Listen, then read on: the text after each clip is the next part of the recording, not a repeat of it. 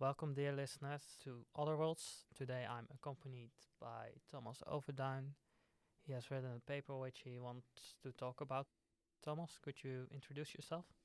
Yep, I am Thomas. I'm a history student at Utrecht University, and I wrote a paper on the influence of heroic narratives on Tolkien's work and how these narratives shaped Tolkien's and our own understanding of the heroic myth, and more specifically the two main features of heroic narratives. These are the contrast between good and evil and the portrayal of heroes in Tolkien's universe, and more specifically in the Silmarillion. So, as you might have grasped, we're going to be talking about Tolkien today. And I want to give a quick spoiler warning for all the works Tolkien has written because we're going to be talking about them. And to be able to do that, we'll have to go into detail. So, if you haven't read them yet, please go do that because they're very good. And then return to us for our in-depth analysis of his works. So, Thomas, could you please introduce Tolkien, who he was, and some of his background?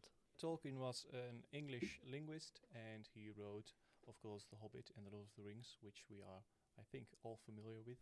If we haven't read the books, we have probably seen the movies.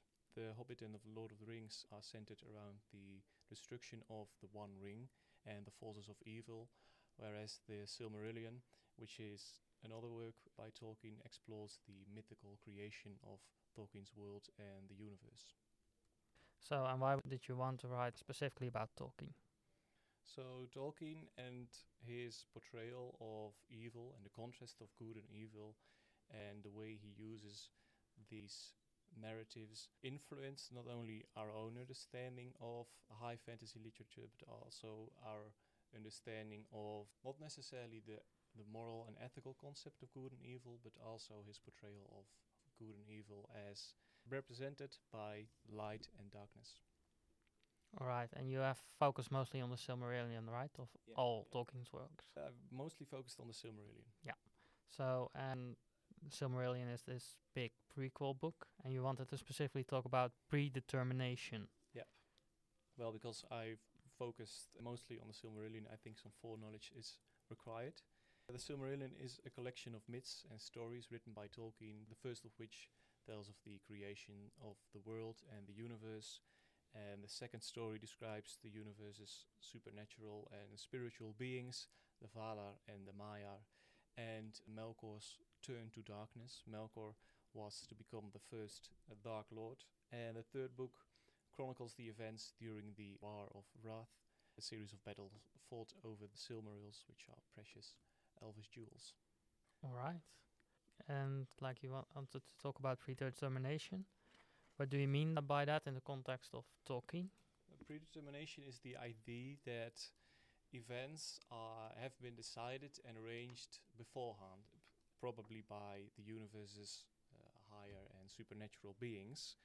In Tolkien's universe, this is Eru Ilúvatar, and Eru Ilúvatar is the all-powerful god, and the spiritual beings of Tolkien's universe, the Valar, were molded from Eru Ilúvatar's thought, and when he did, he gave them vocal teams to sing and help him create the world, and each of the Valar added his or her own part to this music, effectively creating the world. Now Melkor, who was counted as the strongest among the Valar, he had his own ideas and desires of what the world should look like, and he added them into Eru Ilúvatar's music, effectively adding his own selfish thoughts into the music. Now, Eru Ilúvatar, upon hearing this, does not prevent Melkor from doing what he wants and bringing disharmony and discord into the music of the other Valar. Quite the contrary, Melkor does not step down and continues to rebel. But Eru Ilúvatar tells Melkor that no choice he makes, whether to obey or rebel, will foil for Eru Ilúvatar's plans. Indeed, his actions will prove to be an instrument in devising things more wonderful and enhancing Eru Ilúvatar's power and glory. And of course, this reminds you maybe of something about Tolkien that's very well known. There's a lot of his Catholicism shining through in here, right? Yep. So I think Ilúvatar's whole creation story and like his characterization also very much mirrors the Christian God in Catholicism. Would you agree with that? Yeah. Yeah, I agree with that. I think that the creation and the fall of a creation that was intended to be good and to do good closely maps the creation story in Genesis. So, of course, this podcast is called OtherWorlds, so we wanted to talk a bit about othering first, because there's also some of that present in Lord of the Rings, and this whole talk about predetermination is also a bit of a setup to get to that. Yeah. Could you explain the concept of othering very briefly? Orcs and evil men are the forces of evil in the Lord of the Rings and the Hobbit and the Silmarillion, and they are considered the evil order. And for example, the Easterlings and the Haradrim are the dark-skinned people from the south that come to ravage Gondor. Well, the Easterlings and the Haradrim stood opposed to the free peoples of the west. And a simple look at Tolkien's work could lead to the assumption that the text is one of the historical conflict or the perceived historical conflict of West versus East and good versus evil, and mirroring what some believe is the case in our world, but that's likely not the case. Certainly the orcs and evil men are evil and a cultural other, but they look and behave in a fundamentally different way compared to the good side of the world. They are never painted as inherently evil. The orcs and southern men are an evil other not because they are lesser to other races, because they, out of fear for the Dark Lord, gave up their free will. And though it is clear that many of the myths which Tolkien drew upon, and maybe unconsciously, sent a conflict against a dark-skinned other, I'd argue that the orcs and southern men are an evil other not because they are fundamentally lesser to other races, but because they, out of fear, gave up their free will. So you've hinted already a bit about the evil author in Tolkien giving up their free will. And what do you think Tolkien's intent was behind framing it in that specific way? Well, in Tolkien's universe, goodness is often associated with light, whereas evil is represented by darkness. And Tolkien's goal and intention was not necessarily to divide his word into the ethical ideas of good and evil, but in light and darkness. Evil beings have the appearance of darkness and are accompanied by darkness. So darkness is nothing more than an attribute of a physical being that is considered evil because of what they try to do to the protagonists. And this contrasts with, for example, the Elvish jewels, the Silmarils, which were crafted from starlight and are thus light by their very nature. Goodness is not considered an attribute, but is considered good by its very nature. So Tolkien's goal was not necessarily to divide his world into the ideas of good and evil, but in light and darkness. And evil and darkness are not necessarily things in and of themselves, but rather attributes or absences. For example, the absence of good. Alright, so we've talked about the evil author, we've talked about predestination, but I've read The Lord of the Rings, I've seen the movies. At the end, of course, the good guys win, the ring is destroyed. So if everything is predestined, and if there is this all-powerful God, how do you figure there can be such a thing as this evil being that corrupts everything?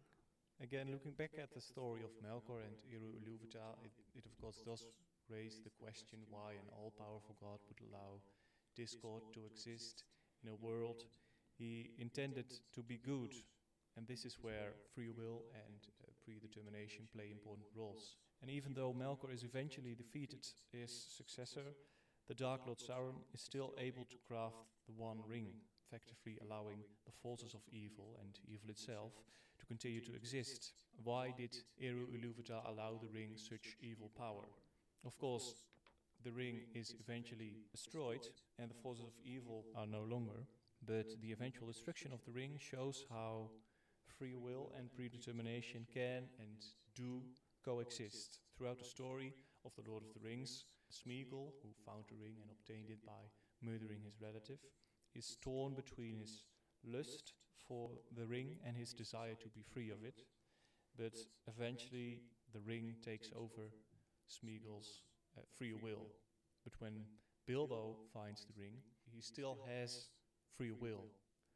In the end, he gives the ring willingly to Gandalf, and Gandalf passes it over to Frodo.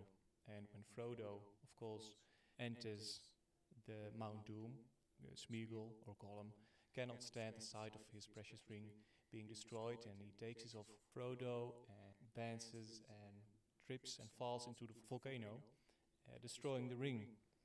And to answer the question why Eru Ilúvatar allowed the ring to be crafted and have such evil power in the first place is to say that he allowed the ring such evil power because it was destined that that evil power would be its own undoing, as he had warned Melkor. No choice he makes, Melkor and Sauron will foil for Ilúvatar's plans. So Eru Ilúvatar's plan was to destroy the forces of evil and the One Ring. And what do you think Tolkien meant by framing the story in such a way? I think that the way Tolkien used free will and predetermination and the fact that they can coexist is to portray the real world in which certain events can indeed feel like they are destined to have happened, but we are still able to choose whether or not we do the good or the bad thing. And in that you also see his Christian beliefs shining through, I think. All right. Thank you so much for being here today, Thomas. This has been OtherWorlds. Thank you all for listening to the first episode of OtherWorlds. I just want to thank some people behind the scenes who you haven't heard yet. Bo Davids was in charge of editing the music, and the logo that you have enjoyed so far has been created and written by Thomas Overduijn. Production of the podcast was in the capable hands of Gijs Eipelaar, and promotional material has been created by Aaron Riedel.